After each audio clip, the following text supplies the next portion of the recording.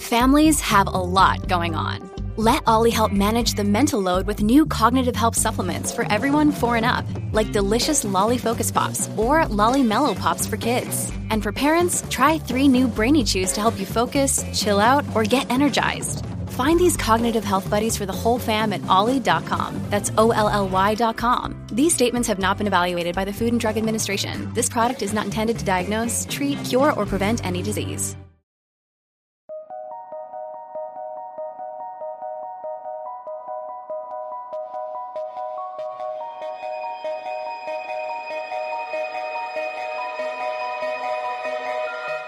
Hey everybody, welcome to True Crime Paranormal with the Psychic Sisters. I'm Kristi Brower, here with my co-host, sister, and partner in crime, Katie Weaver. Hey Katie, how you doing? I'm good. Good. I'm good. Just, trying to get ready for Thanksgiving and right. It's almost here. I can't believe it. Yeah. I made egg bites this morning. Have you ever made these in your Instant Pot? I haven't made them in my Instant Pot. I've made them before, but not in my Instant Pot. I need to give it a shot. Oh my God. They're Starbucks worthy. So good. Yeah. So is that the secret is the pressure cooker? Yes. To make them so smooth like they are at Starbucks? Mm-hmm.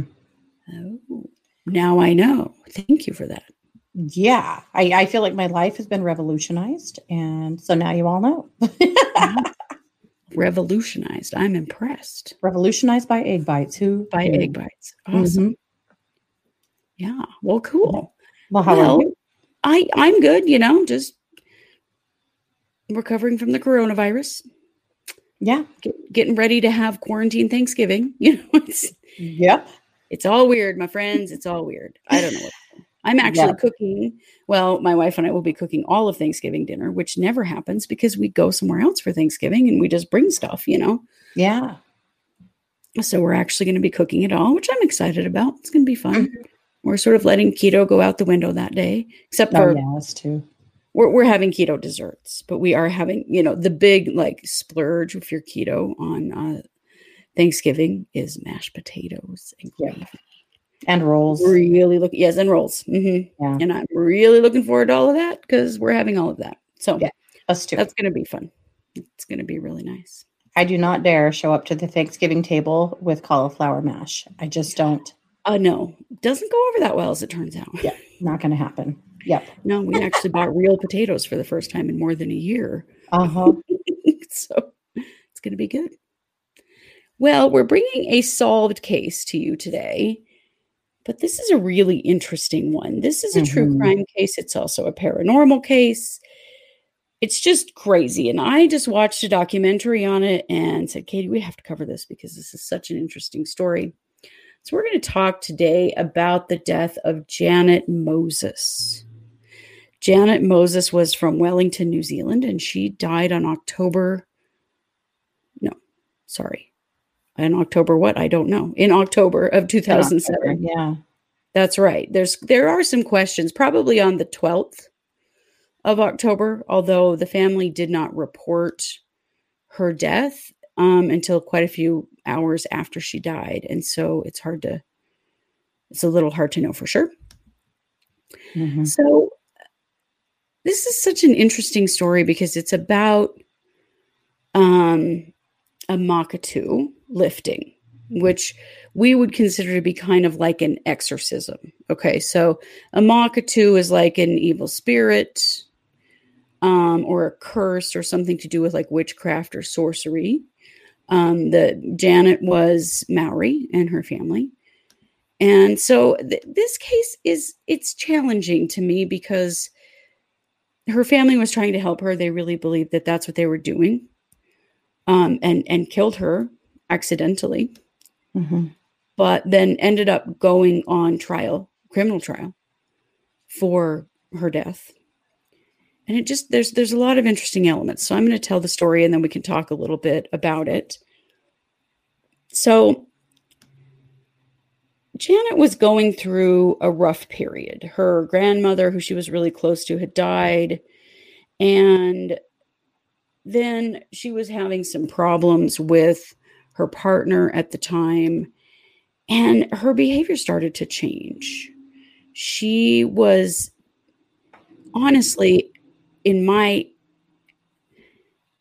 estimation, she was probably having a psychotic break. Yeah. That's kind of what it appears to be, is she was having a psychotic break. Mm-hmm. She was hallucinating and mumbling and sometimes screaming and attacking people and, behaving very strangely. And so, of course, the Maori, like a lot of us, we initially look at stuff like that from a spiritual standpoint. That's not uncommon. That's not just a Maori thing. I think that's everybody. Oh, sure. You try to look at this from a spiritual standpoint.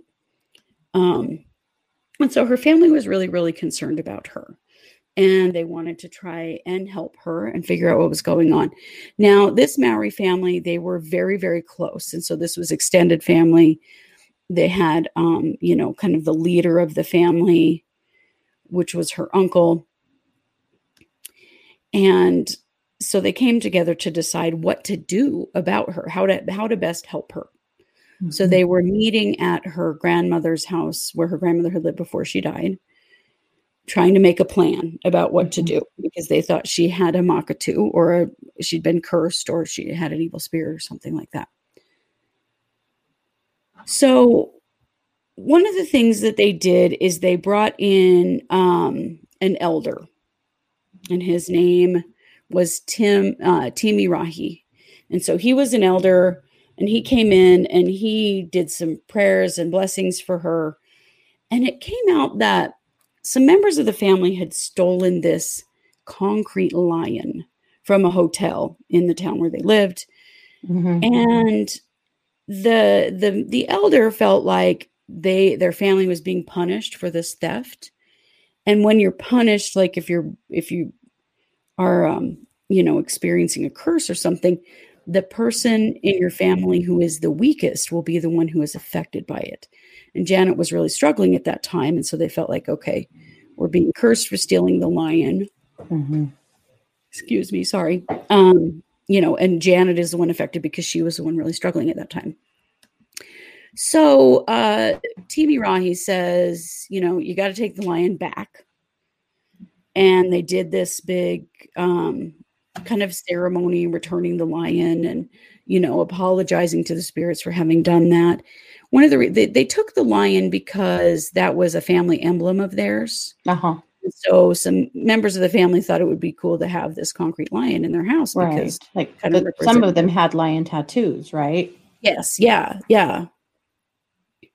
They did. And so, they thought they were kind of doing a cool thing for their family, although they did steal it. I mean, maybe that wasn't the best plan. So they returned the lion. And then Timi Rahi says, okay, now the other problem here is her relationship. And basically her boyfriend, who was the father of her children, was kind of running around at bars and with other women and, stuff. Things were not going well in their relationship. And he said, I can't solve that. That's a family problem. Also, he was apparently going off to have surgery and was going to be gone for a while. So He told the family, okay, you have to carry out a healing on this relationship problem because I can't do that part. So I fixed the lion part. Now you got to do the rest. So here's the thing. The family didn't actually know how to do a Makatu lifting. Yeah. Turns out that a Makatu lifting is really a thing within the Maori religion, and that there's kind of a step-by-step process, sort of like an exorcism, right? Mm-hmm. Yeah. Well, these guys didn't know how to do it. And so they just kind of used some of their own spirituality and kind of made it up as they went along. Uh-huh. And unfortunately, it went on for days. And since that no one really knew what they were doing, they would just they really focused on water and using water to wash out the bad spirit. Mm-hmm. And so they would pour water over Janet and chant things like leave in love and peace and stuff like that, which would, telling the bad spirit to leave. But I mean, it could be like 6 or 8 people like pinning her down, pouring water over her. This went on for days and days and days. And it just got more intense and more intense. And, Janet was hallucinating things, and Janet was hitting people and running around and screaming. And, at this point, she's full on psychotic. And maybe also fighting for her life. Yes. Although I think you have to recognize that she trusted her family and trusted the elders in her family. She never tried to leave or say she didn't want this, as according to the people who were there. She never tried to say, I don't want this. I want out of here. You know, she was participating, even though she was having these outbursts and stuff. Mm-hmm. And there were family members who didn't want her to do this and who tried to get her to leave and who said, this is not a good idea. You guys don't know what you're doing. But clearly there was a level of trust for Janet in this situation. Mm-hmm. This was her mother and her mother's siblings and their spouses. Like, these were people that she saw as her elders, and she seemed to really trust them. Yeah. So in the midst of all of this going on, they start seeing things in her eyes, seeing something running around in her eyes. And they actually damaged her eyes, trying to like pluck out it out. Yeah. Well, they also decided that another, a 14-year-old family member also had some weird things in her eyes. And so before you know it, they're damaging her eyes. She was injured, and they're pouring the water on her as well. They don't realize it, but at some point, sometime around 8 a.m. on October 12th, they drowned her. Mm-hmm. So they have her pinned down. They're pouring the water over her, and they're stomping and singing and, you know, crying to get the demons out. There's so much water on the floor that at some point somebody actually hammers a hole in the floor so the water will run out. Like, there's water everywhere. And water really had a huge meaning to them as Maori. And I think they felt like this is what would, you know, wash the demon away. Mm-hmm. So they're sort of running this ceremony on both Janet and this 14-year-old young girl. Yeah. And at some point, they drown Janet. Yeah. Now, they don't realize they killed her for a while. Once they realize she's dead, then they go to work on the 14-year-old girl, thinking, okay, well, they honestly kind of thought that the spirit killed Janet. That was really where they went with this. And so then they're going after the 14-year-old girl, doing the same thing. And at some point, the 14-year-old girl manages to say something like, "You're drowning me. I'm going to die."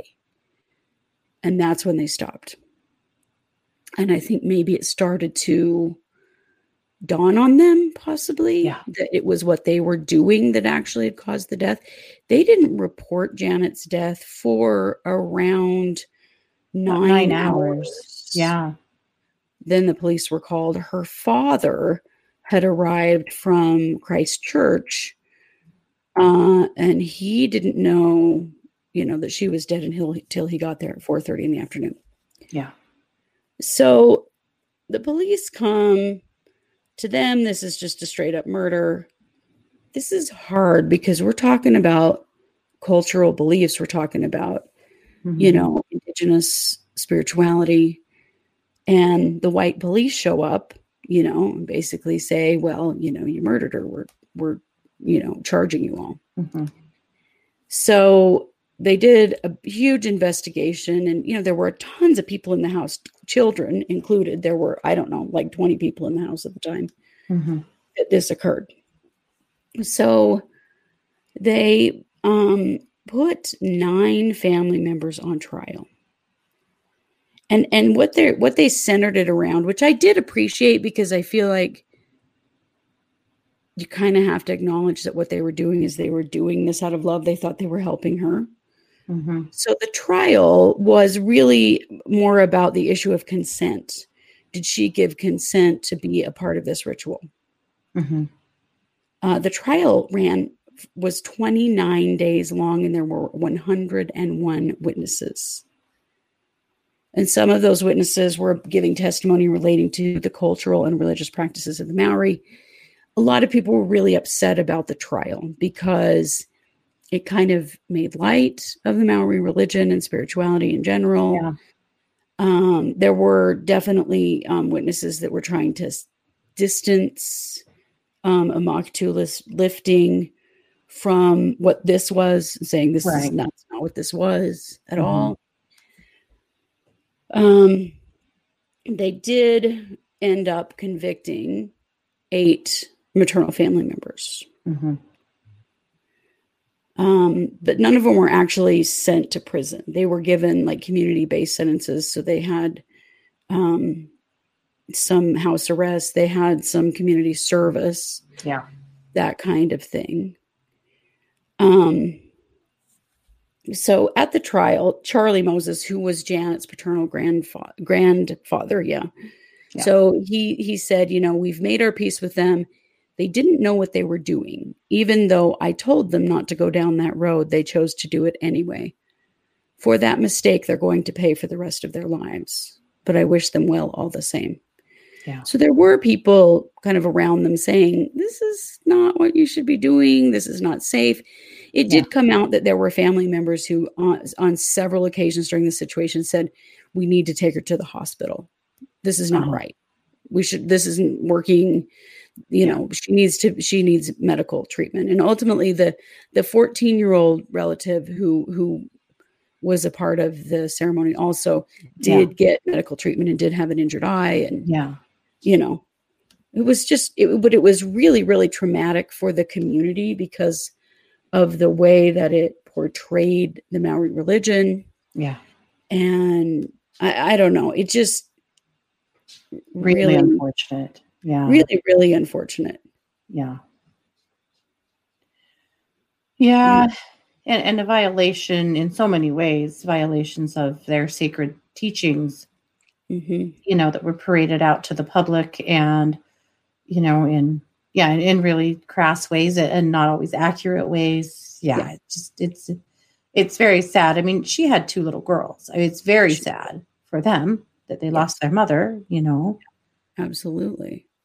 But but it's also an interesting study in the, that group hysteria, that seemed to fuel this. Very much so. At some point, it just sort of became kind of frenzied and they just had to keep going and keep going and keep going. And no matter what happened, her reactions were reactions to the physical distress that she was in. And they saw that as the demon fighting. Yeah. The demon fighting. Yeah. And so it didn't seem to register that this was actually her physically struggling and eventually dying from the experience. So really an interesting case and a challenging one just to think about, like, where is that line when it comes to spirituality? And, obviously killing her was the wrong thing. Yeah, of course. But I don't know. I mean, there were lots of questions about consent. Did she really consent to this? Could she really consent to this in the mindset she was in? Could she? And I think that's the big question. Was she really in her right mind? She wasn't. She was hallucinating. Yeah. She was in tremendous mental distress. Yeah. She wasn't in the place really to consent. And I think maybe that didn't really come across to the family, that it wasn't that she'd never said no so much. And I think maybe sometimes she had said no, but it was that she couldn't really say yes because of her mental state. Yeah. Yeah. But, it's interesting to me for a lot of reasons. But one of them, Katie, I wanted to talk about with you is that over the years, working as professional psychics and healers, we have had many people come to us who are seriously mentally ill. Oh, yeah. And who want to see their illness as a spiritual problem, not a medical problem. Because there's such a stigma around having a mental health issue. Yeah. There's so much fear there. Yeah. There is. And so that desire, and you and I have both been in the position of having to set boundaries with people and try to get them involved with, the right help and that kind of thing, because there's a difference between a spiritual problem and a medical problem. Yeah. And we've come across that many times. And I think that's where this case was very interesting to me, because she was seriously mentally ill. She was in her early 30s, which is about the right timing for a woman to develop schizophrenia. Right. And she could have been, or she may have just been having a psychotic break that was from extreme emotional distress. Right. The death There of were a lot grandma, of the things there. relationship issues. She also had Yeah, 2 young children, which makes she you wonder did. what kind of postpartum depression she might have been suffering, Well, and like she was long really term. on her own with them. Yeah. Yeah, there were a lot of issues here that could have been addressed medically, Mhm. and she still could have done the spiritual work too. I mean, there's nothing Of wrong course. with doing, your spiritual work, but in a situation like this, she should have been seen. In the documentary that I watched, there was um, a psychiatrist who is Maori, and Mhm. he talked about, about that and about how, trying to meld spirituality along with medicine when it comes to stuff like this is really important in Mhm. order to really get people the kind of help that they need, Yeah. rather than try to solve a huge problem with a situation like this that obviously, Yeah. ultimately resulted in her death. It certainly didn't solve any problem at all. For sure. Yeah, I don't know. It was an interesting case, but also really distressing to think that this poor woman went through all of that. And I really felt for her family members too, because Yeah. my sense is that they thought they were helping her. Mhm. They were desperate to do anything to get this bad spirit out of her and help her to be well and happy. And it honestly, from reading interviews with them and, seeing how this went down for them, it didn't occur to them that she could be physically harmed. They were so No, determined to remove the spirit from her that the physical harm wasn't even registering, no. that she could be hurt. Yeah. One of her uncle, who was the leader of the family, when he was interviewed, he was asked, "When did you know she was dead?" And he said, "I didn't." Yeah. "At what point did you realize that she wasn't breathing anymore?" "I didn't." Yeah. Like she'd been dead quite a while, I think, before they really realized that that's what Yeah. had happened. It never crossed their minds that that's how this could go. Yeah. Just really, wow, Yeah. quite a case. It is a hell of a case. It really is. I do think it's so terribly unfortunate, the energy that it brought to the Maori people and to just the violation of their religion or of their beliefs. It's not a religion, but of their beliefs, I that is Well, and sad kind to of the, me. the distrust between um, the Maori culture and the white culture, and not wanting to call the police, not wanting to get involved with medical care, that kind of thing, Yeah. and the misunderstanding of their culture, Yeah. I think had a huge impact on this particular case. Oh, absolutely. I don't feel like they thought that they would get the help they needed if they went for it. Absolutely. Absolutely. Yeah. Yeah. So an interesting On a case. bit of a happier note, New Zealand just recently appointed a Maori woman to their cabinet. Hmm. And it's Yes, the they first did. time Yeah. that a Maori has been appointed to a place of power like that in New Zealand. And I was thinking about, that as of late, it seems like better bridges have been built, Hmm. and I hope that that continues. And yeah, that's pretty exciting. But yes, there has obviously been some big cultural clashes there that, have been damaging. Yeah. Definitely. And that's the kind of work that needs to be done. And I think part of it, Yeah. in anywhere, where there's an indigenous culture and a colonizer Hmm. present, that there's a lot of work that has to be done to Yeah. bridge those gaps and to understand one another, to make sure that this stuff doesn't ever happen again. Hmm. Without a doubt. Yeah. Yeah. Do you think that, I mean, we've worked on dark entity attachments, we've worked on all kinds of what you would call dark spirits. Do you feel like Janet Moses had a dark spirit? No, I don't. Yeah, I don't either. I don't. I feel Doesn't like hit me that way at all. this was pretty classic mental illness, and that's really what was happening. Yeah. We've done a lot of work clearing dark entity attachments and, all kinds of different things over the years. And Yeah. yeah, that hit me immediately that she didn't have one. This No, really was that's not how a, that reads at all. a No. psychiatric breakdown. Yeah. But I can understand why her family thought is what it was. It was very much ingrained in their culture that, when this kind of thing happens, it's a spiritual problem. Yeah. Well, and it was scary and disturbing. She was waking up in the night, shrieking and screaming that she wanted to kill her family. I mean, Yeah. she was saying and doing some scary stuff, and they wanted to help her. They had to help her. Yeah. Yeah. They did. They did. And they did what they knew to do. Yeah. Yeah. Wow. Well, sad case. Very sad case. And honestly, if this had happened in a village, you know, that was of indigenous people that were allowed to live their own way, we would have never heard about this case, you know? I know. It's true. But then again, they probably also would have known how to do this work correctly. I mean, you can't discount the fact that so much of their culture had been stripped away from them. Yeah, they knew something was supposed to happen, but they just didn't know what. Yeah. I know. Yeah. This is a very multifaceted story, I feel like. Yeah. Well, thank you. Yeah, you bet. Thank you all for being here and listening. And of course, we're True Crime Paranormal with the Psychic Sisters. You can find us on Facebook. We have a fan page and also a discussion group. And you can find us over at Patreon. We do have a Patreon, and we appreciate all of you that support us there and help make what we do possible.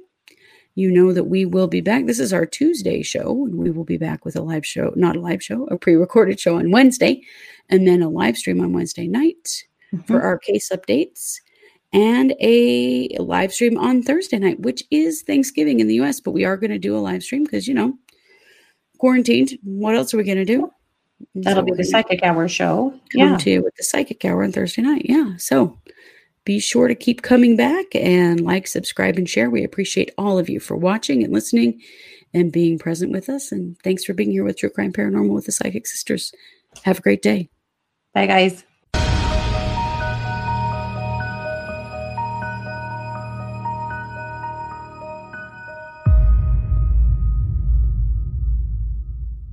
If you're enjoying this podcast, don't forget to like and subscribe on your favorite podcast platform.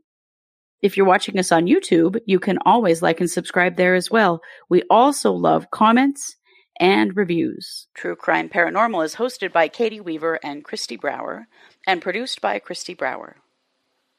True Crime Paranormal is a Short Girl Productions podcast.